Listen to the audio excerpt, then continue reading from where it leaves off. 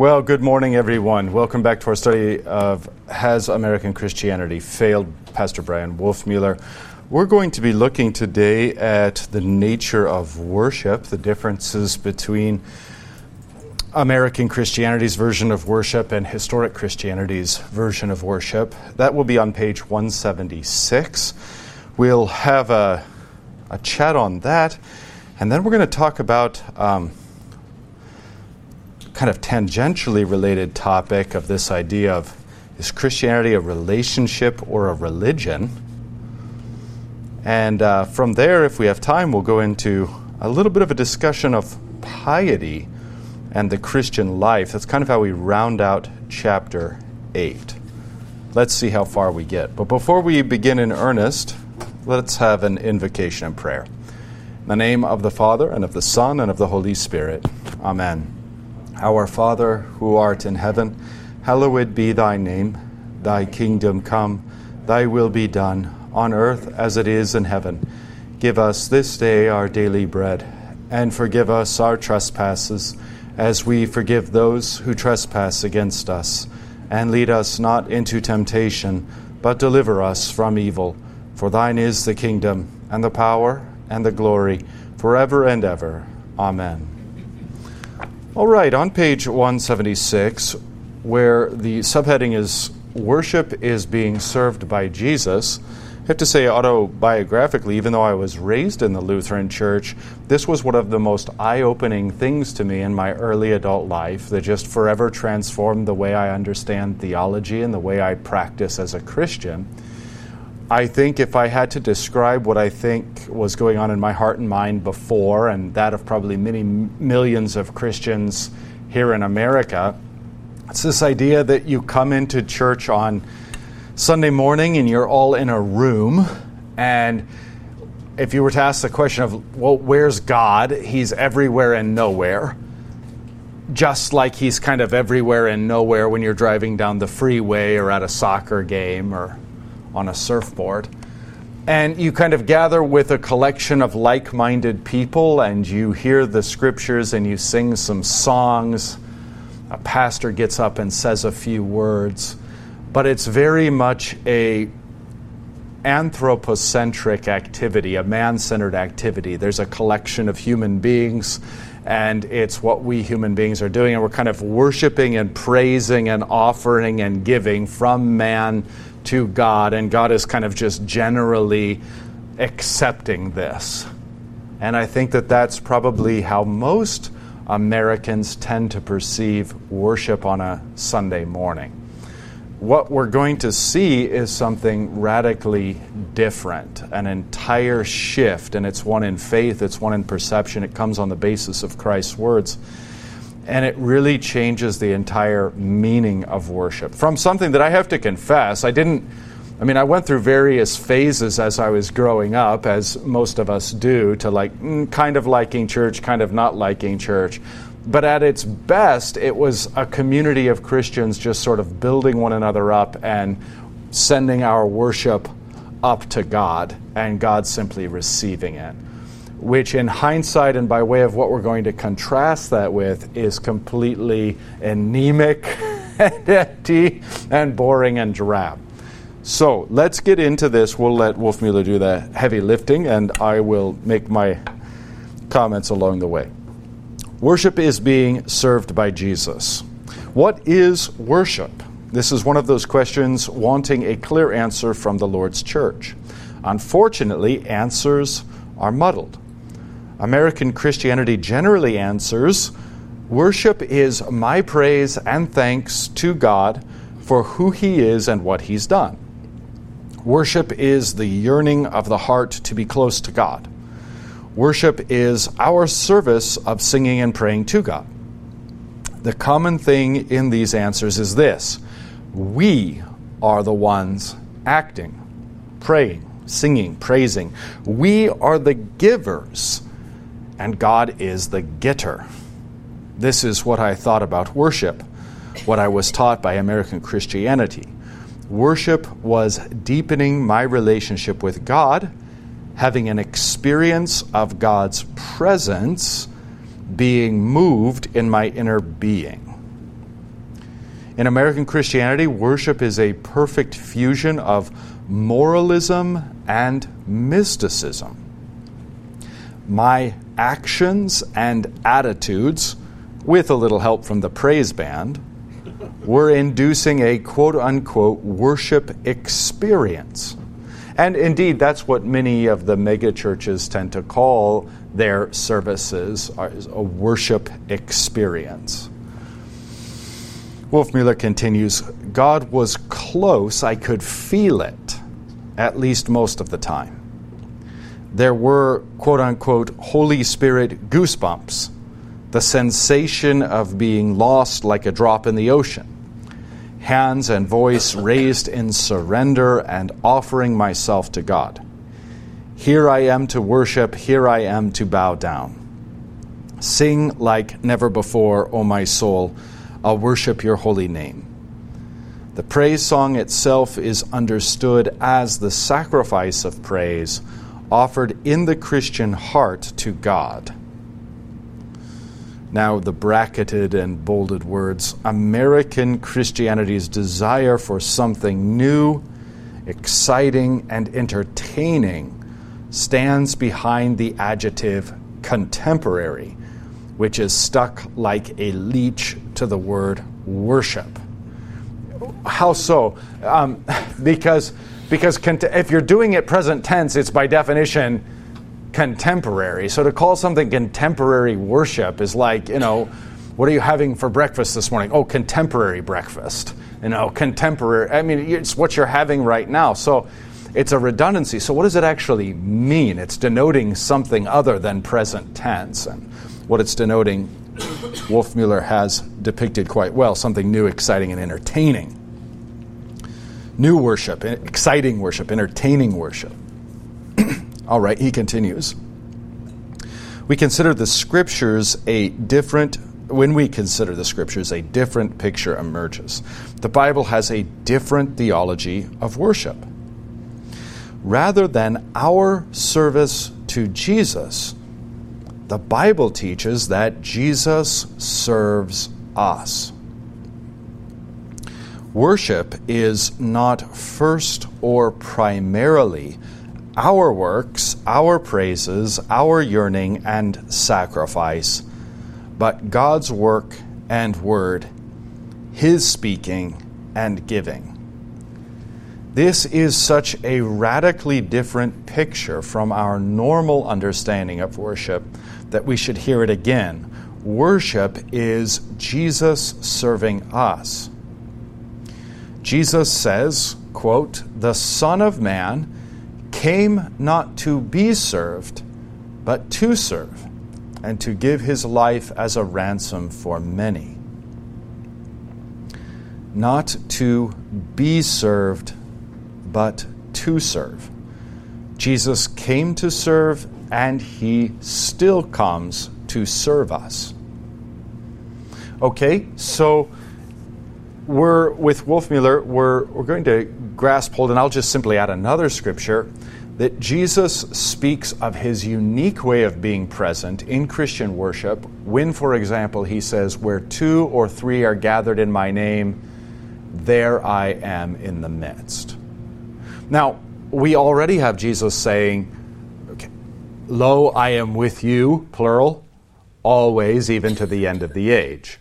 If we were to call that one mode of presence, his general presence with every Christian, we would still have to distinguish between that and what he says when he says, "Where 2 or 3 are gathered in my name, there I am in the midst."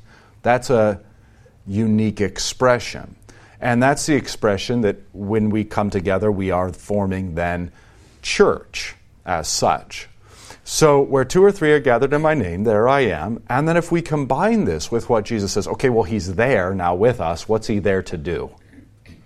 I came not to be served, but to serve. So this is the idea then that really harkens all the way back to the Old Testament scriptures. That even when the Old Testament scriptures are being read or recited or spoken, who is doing the speaking? God. Yeah. And specifically, God through his Word, capital W Word. And so it is Christ himself who is speaking. It's Christ himself who's doing the doing. So the first way, and the most obvious way that Christ serves us, is by his speaking. And that's even written into the liturgy, so that I know that different pastors feel different ways about this, but I think that one of the things that we do when we say in our liturgical formulations, a reading from such and such, is actually kind of misleading. And why I think it's kind of misleading, in the past it used to be things like the lesson from, or something, in other words, the teaching from. I prefer that because we are not merely reading. Now, it's true enough, we're reading, okay, but it's not merely reading, and reading tends to put our minds in the way of recitation. Someone's reading this or reciting this through so that we would all hear that and just think on it a bit. But that's not at all what's going on in the liturgy. How can I make such a bold assumption? Because of what comes after the readings. This is the word of the Lord. As if everybody didn't realize that already at the beginning when the book and chapter and verses were already quoted. Everybody knows that comes from the Bible, that comes from the Word of God, that is the Word of God. So what are we confessing there in the Creed? This is the word of the Lord. Thanks be to God. We're confessing that what we've had is not a mere reading. We've just heard the living voice of the living God. We've just heard that word go forth from the mouth of God through lowly human lips. But that's exactly how Christ works. He becomes present to us under lowly human man-made bread and wine, and the lowliness of water in holy baptism. So now he comes to us through the lowliness of a sinner's lips.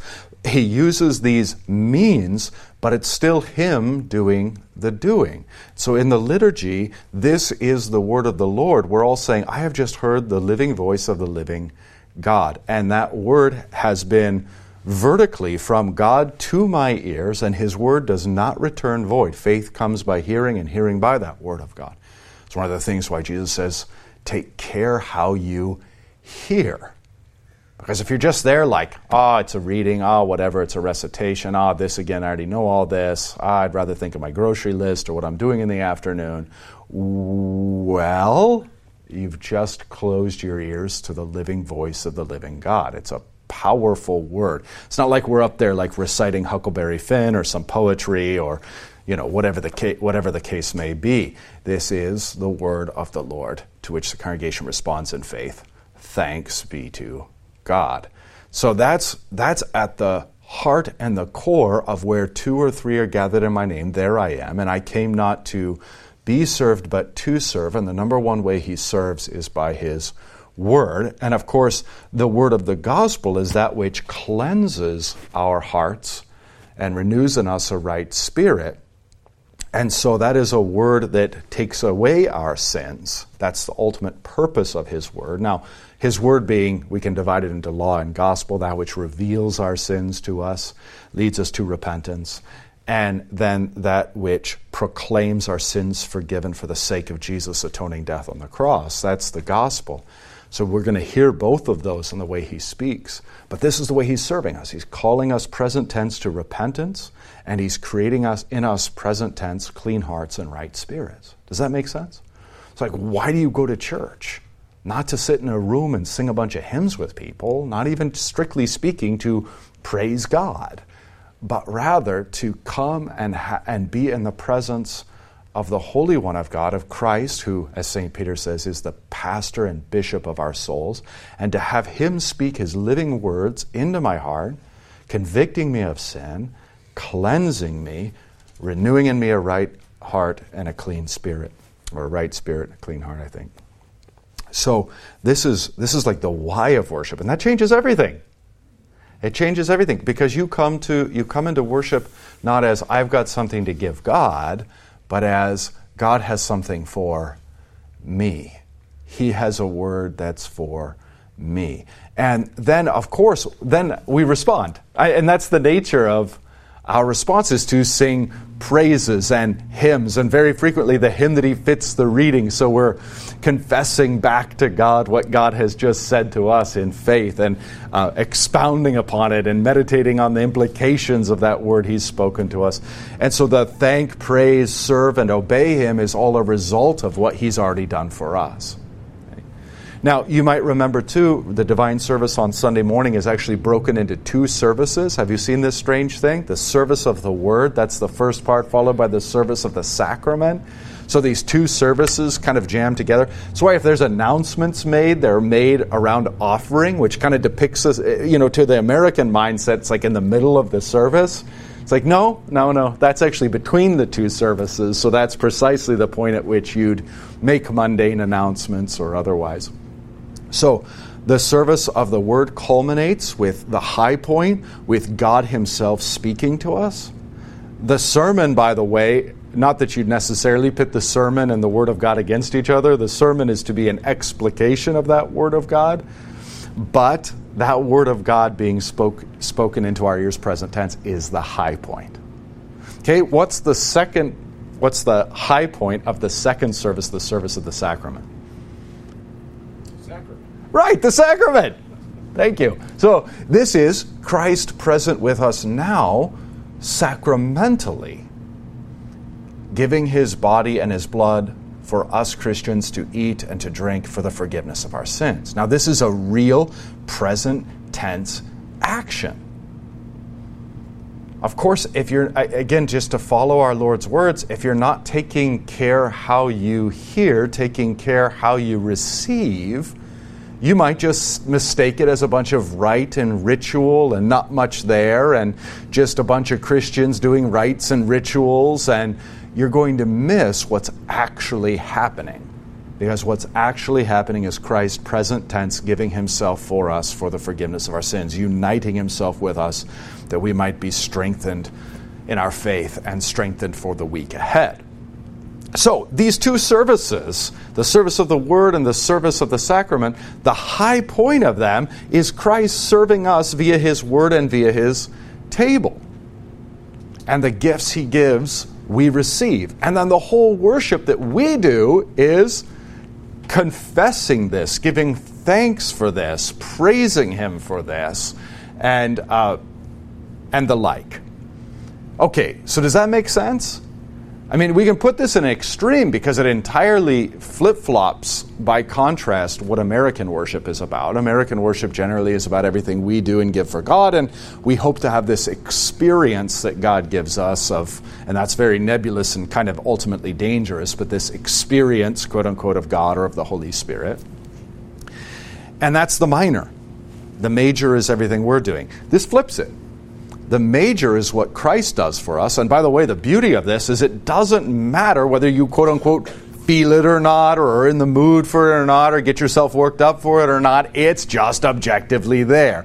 Now, you may receive it sometimes just joyfully. You may receive it sometimes with ecstatic joy. You may receive it sometimes with that repentant joy. You might receive it sometimes with tears in your eyes. I mean, you can have the full gambit of emotions, but it's not required of you. It's there objectively, whether you're with it or not, whether Saturday night you got no sleep or great sleep, whether it was a rough week or a good week. It's objectively there, and you just respond how you respond. It's kind of the beauty of our hymnody, too, is that hymnody, like, no matter how you're feeling, that hymnody has a way of just being true in and of itself, and the music being such that it's like, you can sing it even if you're down, Whereas, and again, I'm a little bit off into the shallow water here, but if you spent significant amount of time in big box churches, mega churches, it's like sometimes the worship and the pizzazz and the energy up here and the spirituality up here and the can you make it is like really a put off if you're struggling, if it was a rough week or a rough night before, if you're low energy, low in your soul, your heart is troubled, and it's like, no, you got to join in the worship experience trademark. So this is one of the really beautiful things, too, about the objectivity of Christ being there, exactly where he promises, speaking through his word, coming to us through his sacrament. You can be in whatever position you are, take care how you hear and how you receive, and profit mightily from it. Even if you walk away going like, well, I don't know what I profited from that. It's like, okay, well, that was truly Christ's word, wasn't it? Yeah. That was truly Christ's sacrament, wasn't it? Yeah. Then trust me, you profited. There's no such thing as being like, well, I wasn't fed. Okay, well, was the Good Shepherd's word there? Was the Good Shepherd's feast there? Then you were fed. Okay, so we're talking about an objective kind of reality here, not a subjective reality of, do I feel fed? Do I feel like I was reached? So historic Christian worship leaves no room for that subjectivism. You objectively were. Okay. Maybe I'll stop there. Take any reflections or any questions. Maybe you disagree with some of my assessment, and that's fine. But then we'll jump back into Wolfmueller. So I see a hand or two up here. Okay, all right. Well, I just wanted to make... 1 second, yeah. It's a reflection. Some of us were at a wedding this past weekend in a big church. And two things that I saw that struck me as odd. One was the pastor said that the gospel was going to be read. And he said, I have to say, the mother of the bride wants us to stand. And everybody started laughing. Like, hee, it's so funny. And they continued to Twitter about how cute that was that she asked us to stand. And I thought, that's interesting. And then the guy who was going to read the gospel trots up to the... It was in an epistle. It wasn't the gospel. Well, okay. Okay. We were there. That's the other person. Anyway, we stood for the epistle. Yeah. That was crazy. Anyway, he takes out his cell phone, and he reads it out of his cell phone.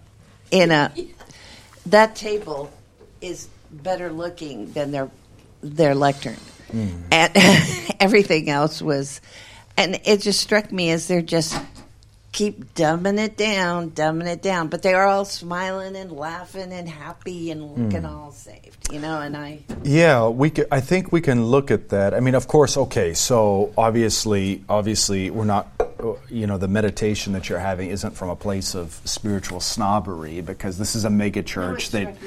Yeah, and so what we're looking at is people capable of a higher reverence who are specifically choosing not to. I mean, we've got these beautiful pictures of our army chaplains in the field where like the altar is like a bale of hay or a log or, and we've got these beautiful pictures of Lutherans worshiping in Africa, and the altar is like a folding table with a cloth over it. I mean, But it's an altar. And here's the thing, like in that moment, that's the most reverent thing they can do. That's a huge difference from, hey, we've got literally, for all intents and purposes, we've got limitless resources, and we're going to choose to do this thing. Now, where does that irreverence come from? That's the question.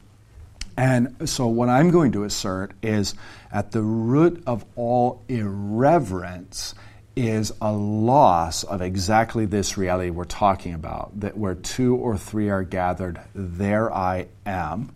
This is the Holy One of Israel. This is the one you see revealed in the New Testament documents on the Lord's Day. Context is divine worship. John's revelation. And when he sees Jesus in the midst of the divine service, that's the context for revelation.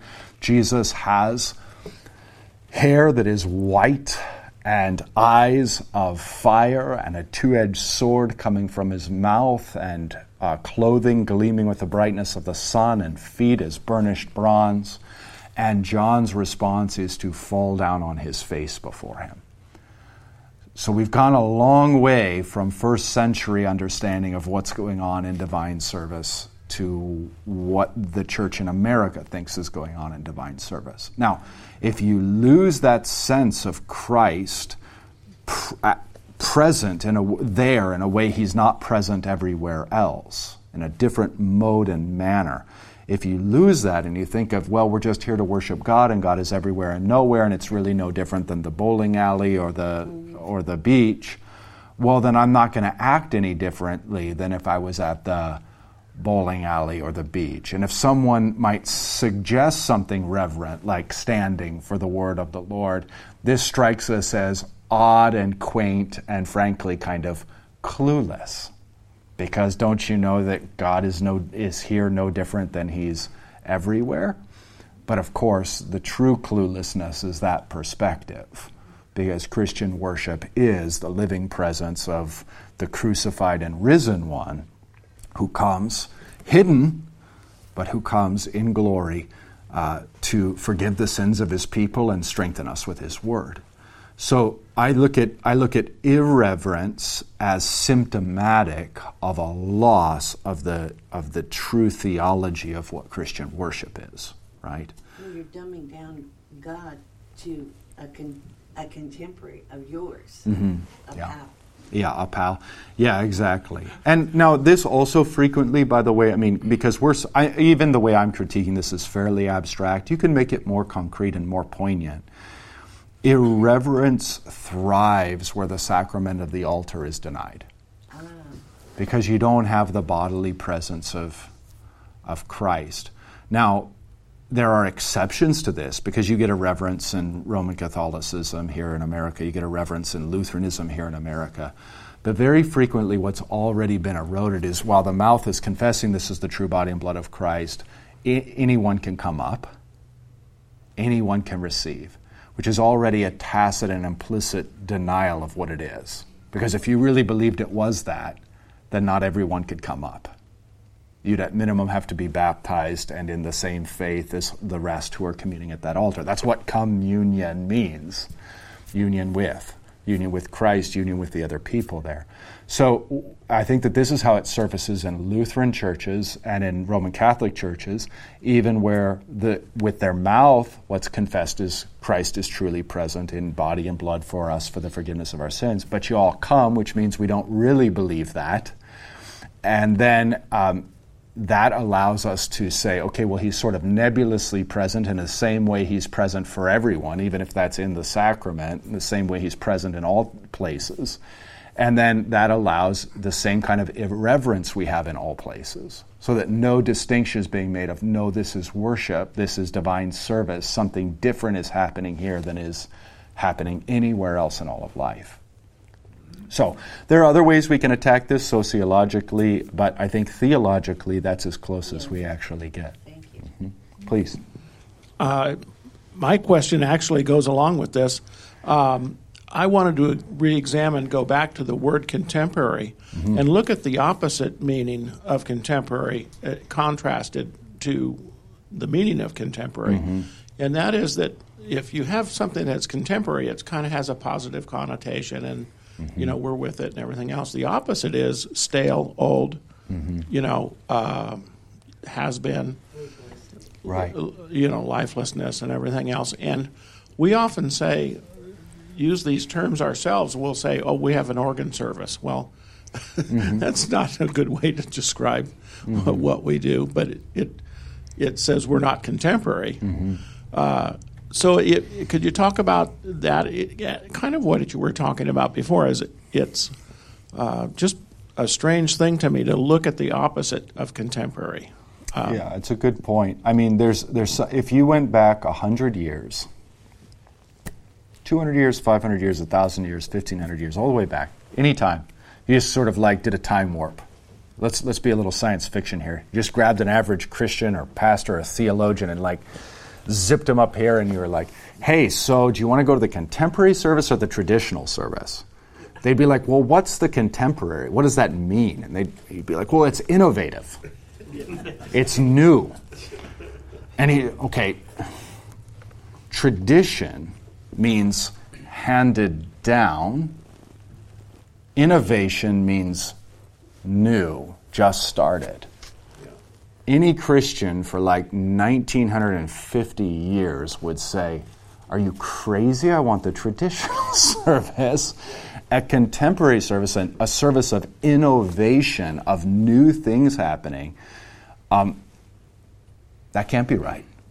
Because it's trying to be independent of the tradition, trying to be independent of the previous generations, which is inimical to Christianity.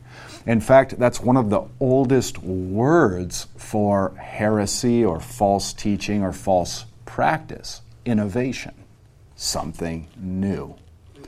So I think that there's an irony there. I know that's probably not the direction you were going with it, but there is an irony just in the language we use. And I tend to like the word because traditional it tends to just in people's minds be like the opposite of contemporary, which means old-fashioned and dead. So I tend to like to say historic, because that's what it is. I mean, what changes came to the divine service via, if you trace the present day divine service that we have. Even if you were to compare it to a Roman Catholic service, they're very similar in terms of structure. Why? It's just historic Western Christendom. That's what it is. Changes come into the Lutheran expression of the Western service because we saw certain elements of the Roman Catholic version that obfuscate the gospel and teach things contrary to the Scriptures. Prayer to the saints, worship of Mary, that the Lord's Supper is a sacrifice we're making to God, these kinds of things. So we made the bare minimum amount of changes to let the truth of God's Word go forward. But it's deeply traditional, it's deeply Western, and it traces all the way back to the roots of Christianity. Even going back so far as Acts, where in the book of Acts, Christians are worshiping in the fellowship and in the doctrine and fellowship of the apostles. Okay, that would be equivalent to our service of the word. In the prayers, we have those. And in the breaking of the bread, that's not having peanut butter sandwiches after service. That's the Lord's Supper. So even when you go back to Acts, you see the basic structure of Christian worship in both East and West all the way through. So there are some ironies there. And again, though, at the heart of it is, what do Christians believe that shapes and forms what they think about worship all throughout the centuries? They believe that Christ is present doing something. That tends to be and thus reverence is required. And that reverence isn't culturally bound. I mean, there's great freedom within that reverence. You can watch Lutheran services in different parts of Africa where there's no organ. They've got bongo drums. They're not wearing dark suits. They're wearing the brightest colors they own. But in that culture, it's extremely reverent what they're doing. And that's the key. It's not that we're all marching lockstep according to some form. It's that you take whatever time and place you're in and say, how do we show reverence because we know who's here and what he's giving to us, right? Yeah. Okay, please. In one of the few places that I'm aware of in the Bible where a song is described, the angels sing, holy, holy, holy, yeah. Right? And is it true that holy means separate? Mm-hmm. Or something? Okay, so it then makes sense that it would be appropriate to do something in the service, the divine service, mm-hmm. the form of worship that would be separate, mm-hmm. that would stand out and say, this is not like every day, this is not like normal, this is separate, this is different. Yeah, exactly right. So in modern Lutheranism, I mean, again, this is some of the freedom. We're not all marching lockstep, and that's fine. But this has to do, to some degree, I think it's there are historical circumstances here. There's two ways of looking at this, like insider baseball, what's going on within Lutheranism, but then also what is Lutheranism up against in America in particular. And if we view this particular question from that angle, you can see why Lutherans, in part at least, started doing confession absolution at the beginning of the service. It's this acknowledgement that we're coming into the presence of the Holy One of Israel. We're coming into the presence of that very one who sits enthroned between the seraphim as they cry out, holy, holy, holy. And in fact, we have that so built into our worship that when you get to the service of the sacrament, you find that it's called the Sanctus, and that's the hymn of the seraphim from Isaiah 6, brought into the context of the Lord's Supper. Why? Because you remember in Isaiah 6 that one of the seraphim takes from the altar and touches it to Isaiah's lips and says, your sins have been atoned for. It's no different now than Christ, except Christ is better, than Christ taking not a coal from the altar, but his very body and touching it to your lips and saying, for you, for the forgiveness of sins. So all of the liturgy is there to safeguard and hand down and have us reflect on the biblical reality of worship. In a very real sense, when we worship here on earth, we're engaging in the worship that is in heaven. And that's what Revelation shows us. It's ongoing cosmic worship that we become part of very explicitly in divine service. And that worship centers on Christ, the Lamb of God, Christ, the King of angels, and all that he gives and does for angels and for men. So anyway, thank you for that reflection. Yes, please. So a lot of the language of the Psalms seems to have some part of action on the part of the worshiper. Mm-hmm. I would say like my soul worships the Lord, or even encouragement for others to worship the Lord. Yeah. And that, I think, could lend itself to, well, this is me doing the action. Mm-hmm. So how do we rightly understand those passages? Yeah, it's great. And to be sure here, many of us have probably gone too far, especially in some of our critiques of repetition, critiques of language of first-person singular, first-person plural, because you find that replete in the Psalms. There's nothing wrong with it.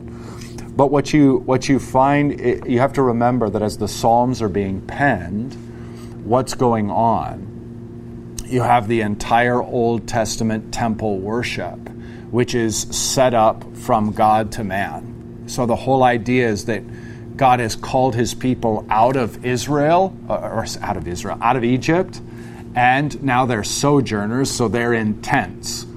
Why does he set up his tabernacle? What's a tabernacle? A big tent. God wants to dwell with his people, right? But he wants to dwell with them in a really human way.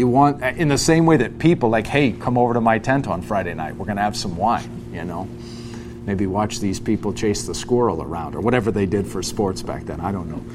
But hey, come over to my tent. All right, so God wants to move into the neighborhood in his tent, and he wants to have people over at his tent. In fact, once a week. But how does a holy God move into the neighborhood and have unholy people come into his tent and share fellowship with him? Well, there has to be atoning sacrifices to cleanse the people. So he institutes those. In order to have those atoning sacrifices not be done by the people, but be done by God for the people, he orders a priesthood to be his hands and feet. So the priests carry out the sacrifices by which God makes atonement for the sins of the people so that they can come into his presence, receive his gifts and blessings, and then sing the psalms as liturgical hymns in response, right? You see? So, yes. So then to round that out, that's the same way in terms of structure we think of worship as Christians. Now, it's not God making sacrifices for us through the priesthood, but rather it's Christ as the one high priest who made the sacrifice once and for all, applying that sacrifice to us present tense, and then we are responding with psalms and hymns and songs of praise. So that's how it functions in Christian worship. And yes, I think the Psalms safeguard us from going too far sometimes in our critiques over and against some elements of contemporary worship. Now, that being said, some elements of contemporary worship or contemporary hymnody are rather mundane and difficult to sing.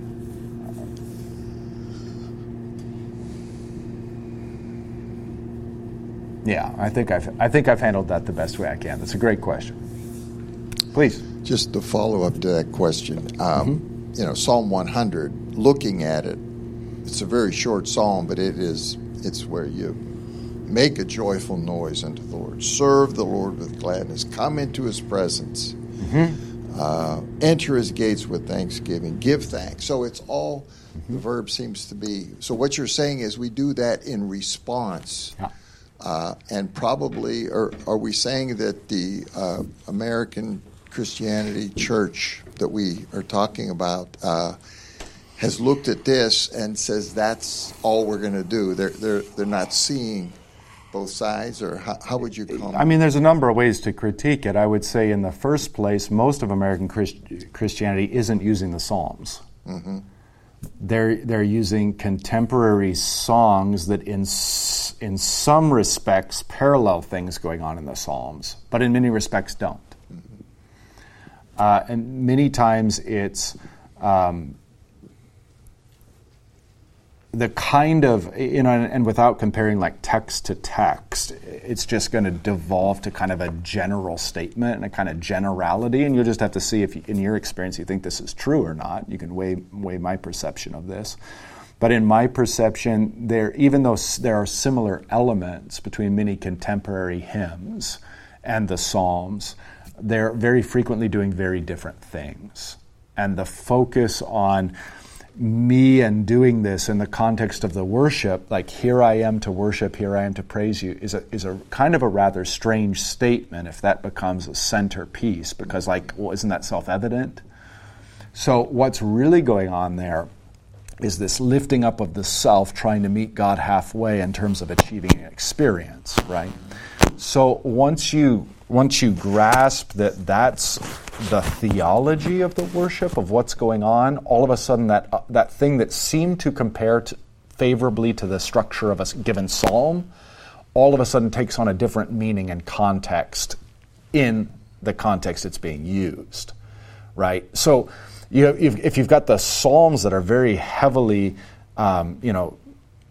first person singular, first person plural, me, we, us, doing the doing in the Psalms, I just have to remember that the entire context of that is the tabernacle and the temple and the response to what God has very tangibly in present tense done, which is missing from the contemporary worship.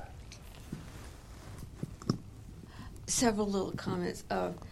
In the response, I think of it in my mind when we're talking about it, it's like, if you go to somebody's house for dinner or something, Mm-hmm. you wouldn't leave without saying thank you or saying this is delicious Mm-hmm. or whatever. Sure. It's a response to what God Sure. has given us. Yeah.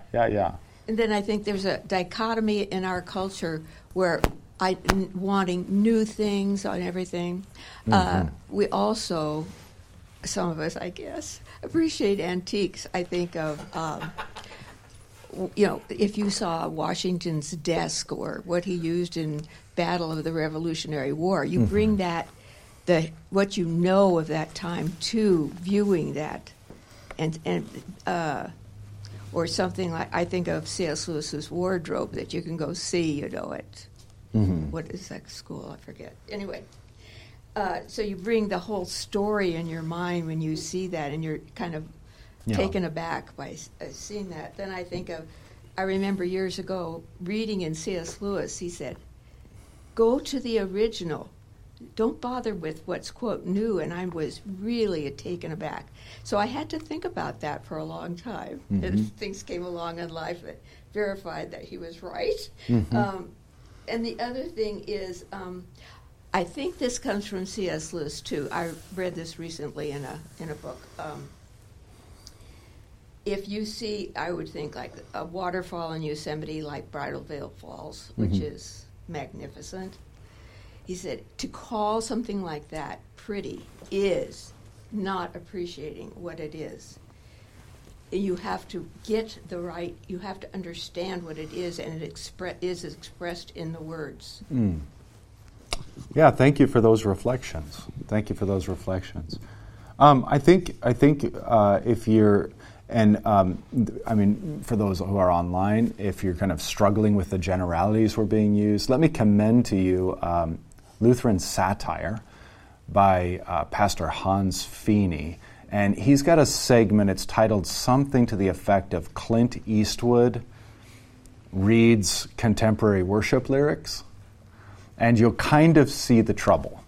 That will help you more than anything else see the trouble and see objectively what is under critique here, because it's quoting from worship songs that are very popular, have been very popular in mega churches. And you'll see that not only do they tend to have a kind of vacuous or substanceless quality to them, but they also tend to be extremely feminine. And that's the fun of having Clint Eastwood read the lyrics of these. He does some other things. He's got the martyrs read Joel Osteen quotes.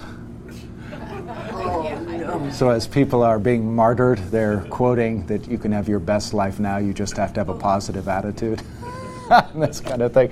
So what's really at play there under that satire is, if it's not a hymn that can be sung at all times and all places by all people, it really, and I mean Christians, you really ought to question if it's worth it. That's one of the things that historic worship has, is we have hymns from all around the globe and from virtually every century, and they're all packed into our hymnal, and the vast majority of them have stood the test of time. They're profitable for multiple generations and profitable in a way that's much more global than some of the American Christian stuff that is very much, and of course this has been satirized amongst the pagans in our culture too. South Park, for example, where Eric Cartman creates a Christian band, and he does so by taking whatever the romantic song of the day is, the love songs of the day, and just scratching out whoever it's to and writing in Jesus, so that you've got love songs to Jesus. And it's pagan satire, but there's a kind of truth to the romantic relational nature to it. And now, by the way, we're seamlessly transitioning where Wolfmueller is going to transition, and that's into the nature of this language of relationship versus religion, because relationship and worship often are two sides of the same coin. Okay, so am I cutting someone off? Was there another hand? Or we're okay? So on 177, what Wolfmueller does here is takes us through Jesus washing his disciples' feet, and that service, and that sense of like, no, you're not going to wash my feet, and his response to Peter. So there's a kind of humility central to Christianity where we have to allow ourselves to be washed and served by Jesus. And that's true in worship.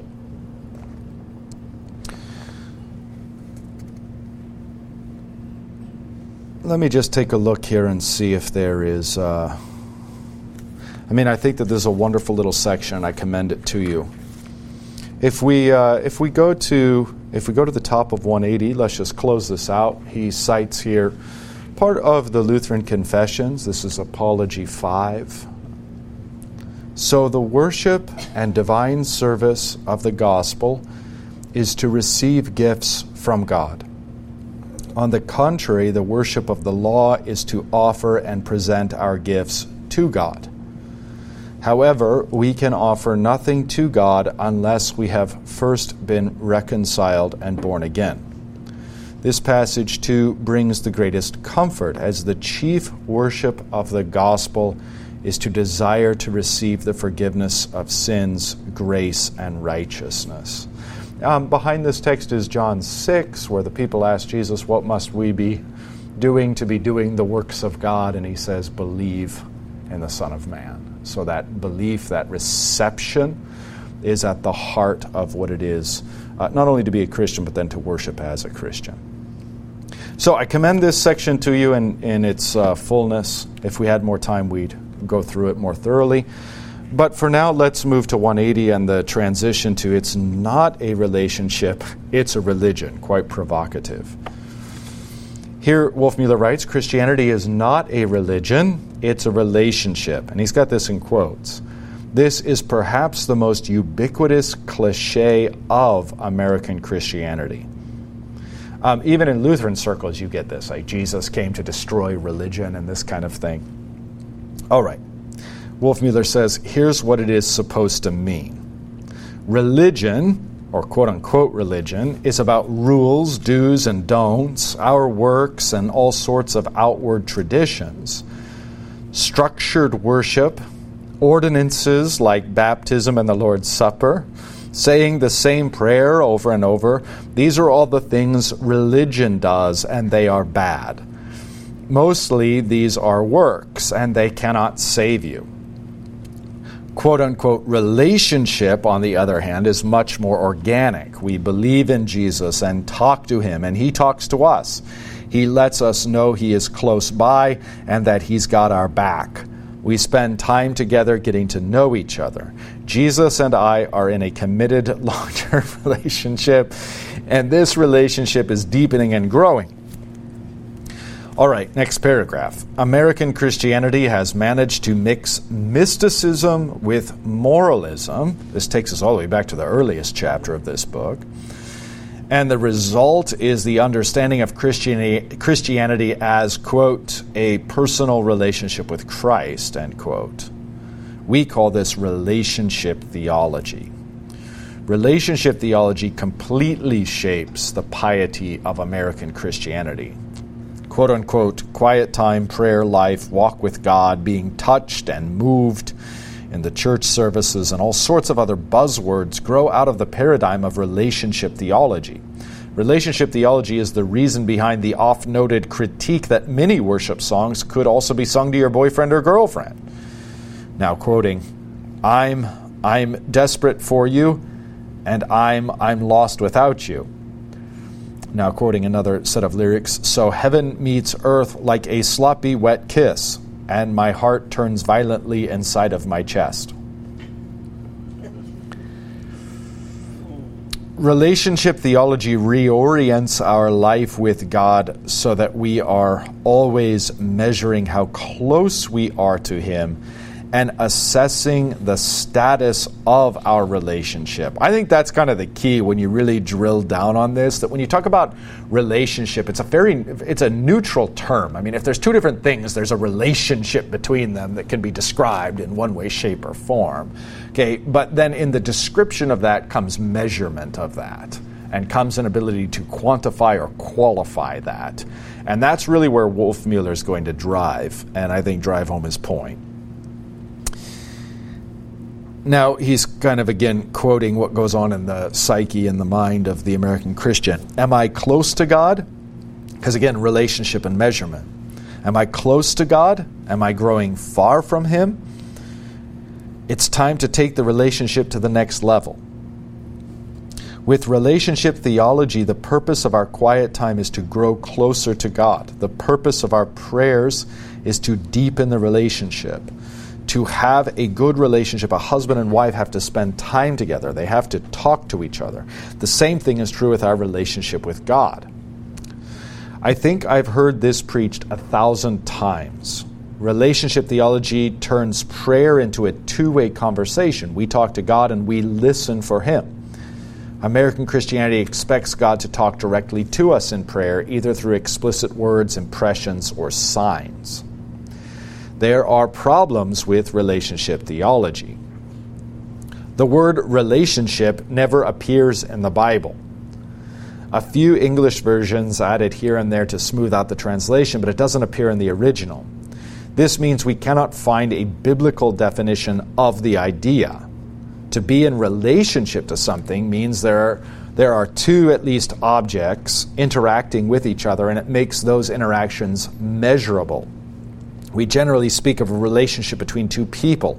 We measure their relationship in personal and emotional terms. A relationship can be quote-unquote good or quote-unquote bad or quote-unquote complicated. People can be close to or distant from each other or have no relationship at all.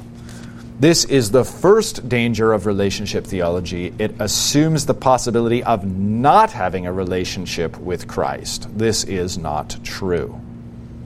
Everyone has a relationship with Jesus. Even the unbeliever has a relationship status with Jesus. They are died for by Jesus. They are loved by Him. But apart from faith, they stand condemned, and He will on the last day be their judge. This is a relationship, just not a good one. The second danger with relationship theology is that it introduces the ideas of distance and measurement where they should not be. This can be seen in everyday usage. There is a danger, for example, in using the word relationship to describe the bond of marriage. I actually love this. This is great. The Bible teaches us that husband and wife are not in relationship with one another, but are one flesh, brought together and united by God. To ask a husband and wife, how's your relationship, is in fact to put separation and distance between them. It is asking for a judgment, an assessment, a critique. A relationship, after all, could always get better. The union of husband and wife, on the other hand, remains the same in good times and in bad. Try asking a husband and wife these questions. How is your unity? How is your being one flesh? The questions don't make sense, and that is the joy and confidence of marriage. In other words, the language of relationship invites unnecessary critique and questions. I think that's really, really profound and insightful. Because again, this dovetails with what we're covering on Sunday morning about the vocations, where you'll notice that nowhere does St. Paul say, hey, in order for you to have a good relationship with your spouse, you need to...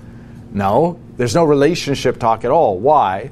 The two have become one flesh, and this is the duty of one half of that one flesh union, and this is the duty of the other half. And the question of, like, how are you doing doesn't even make sense. The question maybe of, are you fulfilling your vocation, makes sense.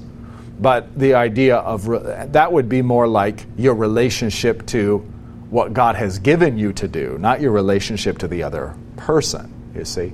So this is a subtle point, but I think a brilliant point and a profound point. Now, I just want to finish out the thought. I know we're right at time. So that third full paragraph on page 182, Wolfmueller says, the same thing is true with Christ and his church. The church is the bride of Christ united to him. This unity is something established, something sure, bound up to the work and word of Jesus. No matter how I feel about it, I am united to Christ. If I understand my status with Jesus chiefly in terms of relationship instead of unity, then the sure things become unsure, and the established things become uncertain.